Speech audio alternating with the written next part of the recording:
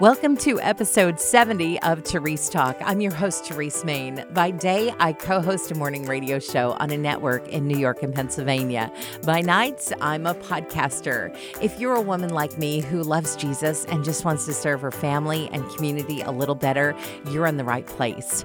Are you overwhelmed by your stuff? Have you ever dreamed of getting rid of it all and starting again? Well, today we'll hear from Marissa Ailing. She didn't quite go that far, but her family did go minimalist extreme by moving out of their house and into an RV for a season. What she learned is in her new book, Living Slower. What was life like before you packed it all up? Our family was living, I guess, what the typical American dream is. We had a big, beautiful house and we had a business and I guess everything we thought that we had always wanted. And then it just really started to settle on our minds that like this wasn't necessarily what we were supposed to be doing. Like it was a good thing and we had a good place in our community and stuff, but we just really felt like God was calling us to do a different kind of ministry. So the hard thing was that in order to do that, we knew that we needed to get out of debt and we just needed to be able to be freer with our lives and not so tied down.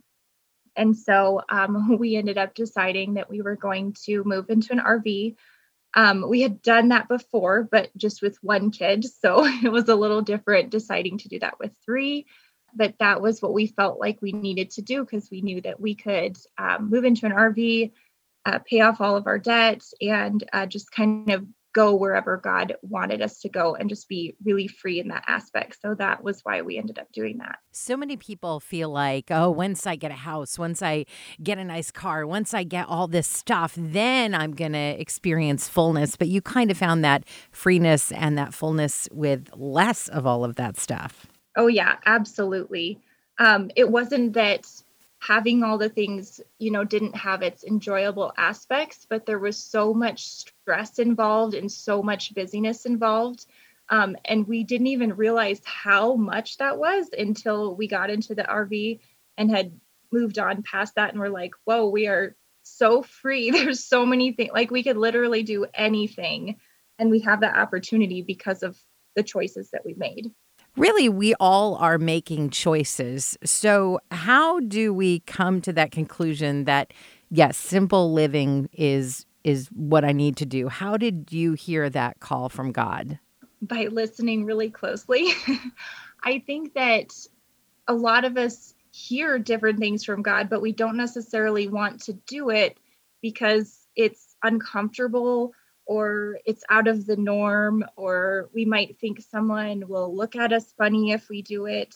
So it wasn't a quick decision that we made. It was over lots of prayer and lots of just seeing things happen in our lives and thinking, we don't want that outcome. We need to be moving towards this direction, and then just praying that God would answer that calling that we felt. I think a lot of people would say, wow, 3 kids living kind of this minimalist lifestyle in an RV. Kids need stuff, but I'm guessing you're going to tell me the kids don't need stuff. Kids enjoy some stuff. It's not that they don't like stuff or like having things, but what we found is that the stuff it's so overwhelming for kids because when they have so many things, they really don't know what to do with it. It just makes a really huge mess in their room and then they don't want to clean it up. We found that the less stuff they get, they are more creative. They are outside more.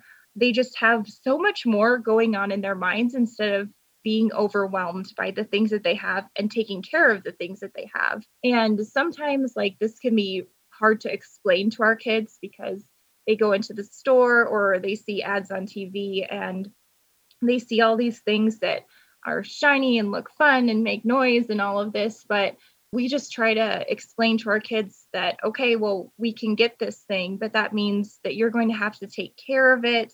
You'll have to replace it if it breaks. And if you want another one, you're going to have to make sure that it's picked up.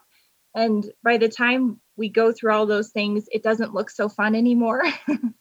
Yeah, our kids have just found that it appeals more to them to be outside and be creative and just be creative with the fewer items that they actually have.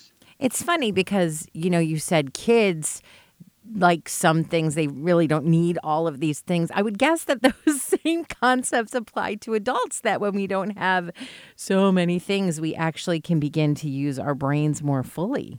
Oh, for sure. It doesn't just cause clutter in our homes, it's like a mental clutter because it's the same thing like I just said with the kids. Like anything that we bring into our homes, we have to manage it, we have to clean it up, we have to maintain it. Like it's not just bringing an item into our homes, it's bringing this whole slew of things to do into our homes. So that's why we try to put a lot of thought into the things that we bring in our home because I don't want to have to manage any more than I really need to. This idea of living slower, we're coming out of the past couple years where I think a lot of people feel like they've lived pretty slow, but this is actually a perfect time to be intentionally thinking about not cluttering up your life or your schedule. Yeah, exactly. I think a lot of people during this time have had a chance to see what that might look like and what it might look like for their families. Maybe they're not doing so many activities, or maybe they're spending more time, being able to help others in their communities and stuff. I think that maybe we've been able to see that more over the last couple of years. And now that we're hopefully coming out of this, I think people are starting to think, well, there was so many benefits to that. And that was a good thing. Like, do I really want to go back to the life that I was living before this? How can we figure out, well, what was better, that or this? What are some ways that we can look back on the past with a realistic view and not kind of this rose-colored, oh, everything was so great before the pandemic view? Right. I think that just comes with like a lot of prayer. We have to look back at things and think, okay, well, was this really that wonderful before? Was it something that I was supposed to be doing? And then just go to God in prayer and ask him, is this the direction that you want me to go in my life? And that's the best way that we can try to figure out where we need to go and what we need to do, because it's not that everything we were doing before was a bad thing, but maybe there was just too much of it or something. And so we feel that the best way to do that is just to go to God in prayer. So good news, we don't have to move all of our things into an RV to get this concept. You have No. this idea of the room by room decluttering cycle. Can you explain how that works? I found that decluttering, when you start thinking about it in general, it just becomes really overwhelming trying to think of decluttering your entire house and really your entire life's worth of accumulation. So we like to do it just room by room and take one small section at a time. And it just helps in your mind to break it down into smaller tasks so it doesn't get that overwhelming feeling. So that in the end, we found that if we follow the room by room decluttering versus going through the entire house at the same time, it helps you actually clean out more unnecessary items because you're just focusing on that one small space at a time, and you can give all your attention to that versus, oh, I need to clean out something in my kitchen and I need to clean out something in my living room and this all at the same time. You can just focus on one space until you're completely done with that space and then move on to the next room. I think one of the reasons people are reluctant to get rid of their stuff, even if it's stuff that's really not helping them, is because they see value in it, because they know they paid money for it. So how can we rationalize that, okay, there is value in this, but it's actually more valuable for someone else, like if you donate it or sell it or do something else with it? Yeah, that is probably the hardest thing when it comes to decluttering, because sometimes you just pick up the item and you think, oh, I spent so much money on this, or somebody gave this to me as a gift and I can't possibly get rid of it. But the thing is that it's in your house and you have to manage it. So you have to make the decision of whether or not you actually want to do that and whether or not it's worth it for you. We found, like with sentimental items, we have to really go through and decide, is this something that I want to keep and pass on to my children? Is it something I can give to another family member and they would appreciate it more, but it would still stay in the family? And then for the items that you've probably paid too much money for and just find a hard time getting rid of, just that same process, like, do I want to manage this? And then another thing that has helped us is to really think about someone else that could use that more than we do. So for example, I had a really hard time cleaning out all the baby clothes when my kids were getting bigger. I just didn't really want to do it because you just never know. And so I wasn't sure that I wanted to do it. And I went into the closet and I saw all of the boxes and totes that I had kept of the baby clothes. And I just sat there thinking, okay, somebody else could be using this right now. I'm not using it right now. It's sitting in my closet. I don't know if I'm ever going to use it again.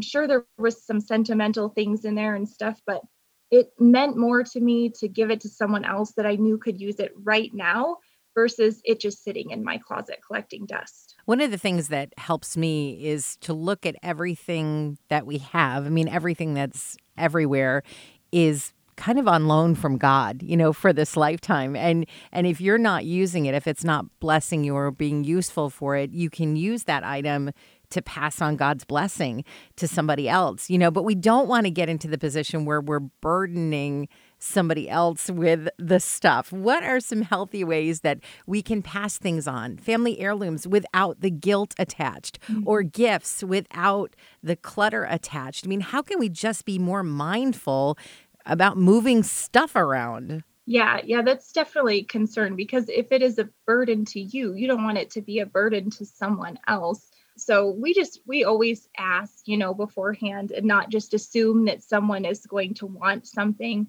When it comes to family heirlooms, like, does someone else in the family really want to deal with this? And if nobody else does, then maybe it's time for everybody just to let it go, donate it to a thrift store. And then for items that aren't sentimental, but we just want to get rid of, we always ask ahead of time and see who can use it first. There's some really good online groups that are kind of like a pay it forward type of group. Those are really good places to post stuff that you might want to get rid of, but you don't really know someone else that wants it. There's always someone else that can use these things. We don't necessarily think of it immediately, but there's always outlets to find someone that can use these things we want to pass on. But the best practice is just to ask someone first and definitely don't burden them with things that were burdening you. I think even through the course of the year, as we're talking about our busyness, things kind of ebb and flow, and maybe winter is the season that God kind of designed for us to slow down a little bit and spend a little bit more time at home. In the same way, we kind of have seasons with decluttering the stuff in our lives. I kind of think about spring when things start to get busy and people sort of get this bug to tidy up a little bit. How can we be more mindful of the seasons, of how God created us to do different things at different times of the year or at different times in our life? That's something that we don't always think about, or we think that maybe is kind of an old-fashioned thing to kind of work around the seasons. But for our family especially, we know that with each season, it brings something else that we're going to be working on, or it brings a time of rest, something like that. We live in a climate that has 4 seasons, so it's easier for us to differentiate between those. We use that time to do different projects, especially like in the winter, we'll work on inside projects and things, but we don't want to focus on those in the summer and, make it too much busyness in the summer because we can do those in a different seasons. And then just the change in the seasons gives us a chance to see God's beauty all around us. It seems like it's easier to remember this when things change versus when they stay the same. So, for example, each winter, we're always reminded of God's creation when we see the first snowflakes fall. And so these like natural reminders in the seasons change can also help us remember, like internally and in our homes, that we can have different seasons for different things, for decluttering and for working on outside projects and inside projects and different kinds of activities. Are there specific parts of scripture that have kind of led you through this journey where you went, yes, God is telling me that a more simple life is where I'm going to see him more clearly? Oh, there's definitely been so many different times where I've been reading something and I can't think of a verse specifically because it's just been so many things over the last couple of years, but I'll be sitting down to read and there'll be a verse in there that's like, oh, this is exactly what I'm going through right now. And this is exactly what I needed to hear from God today. Like, this is what I need. This is confirmation that we are going along the right path. But that's only happened because I've given myself that time to be able to really get into the word every day and to be able to read those things. So otherwise, if we were so busy and I, canceled that time out of my day, I wouldn't be able to get those reminders and that encouragement from God that we really need, that this is where we're supposed to be and what we're supposed to be doing. How did you know it was time to move out of the RV, and what steps did you take as you transitioned into a house again to make sure that you didn't end up in that same busy, cluttered space as before? One of the things that we've done when we're moving is that, especially this last time when we moved, is I packed everything into boxes because we had the RV and then we also had just a small storage trailer that came along with us after we moved out of our house, because there was some things that we couldn't quite clean out and fit into the camper. So we had all these boxes and stuff in the RV. And when we moved into our house, I kept all of that outside. I didn't just bring all of the boxes in and start unpacking them and trying to find a space for them. I only brought in the stuff that we needed, like absolutely needed at that time. And then now we've been in our house for about 18 months. Now I'm going through those boxes that are still left out in the trailer and going through and seeing, okay, well, I haven't used this stuff since I packed it up, so I probably don't need it. And it makes it really easy to get rid of a lot of things because you don't have it in your home and aren't thinking about it. So that was kind of the easiest way that we decluttered moving into the house and made sure that we didn't add a whole bunch of stuff once we got into a regular house again. So I'm going to need a lot of boxes. I'm going to pack up everything. Marissa's book is called Living Slower. You can connect to it and her on our show notes. If you've enjoyed this episode of Therese Talk, be sure to subscribe and look for the next episode on Tuesday morning. If you really loved it, consider making a gift to Family Life, the ministry this podcast is a part of. Just go to familylife.org and find out more about what we do. Did you know Family Life offers a variety of podcasts? Get up to date with Family Life news or enjoy some family time with Family Life Kids. There's the Parable Podcast, bringing hope and encouragement through the teaching of Jesus, and more. They're all free and on demand at familylife.org/podcast.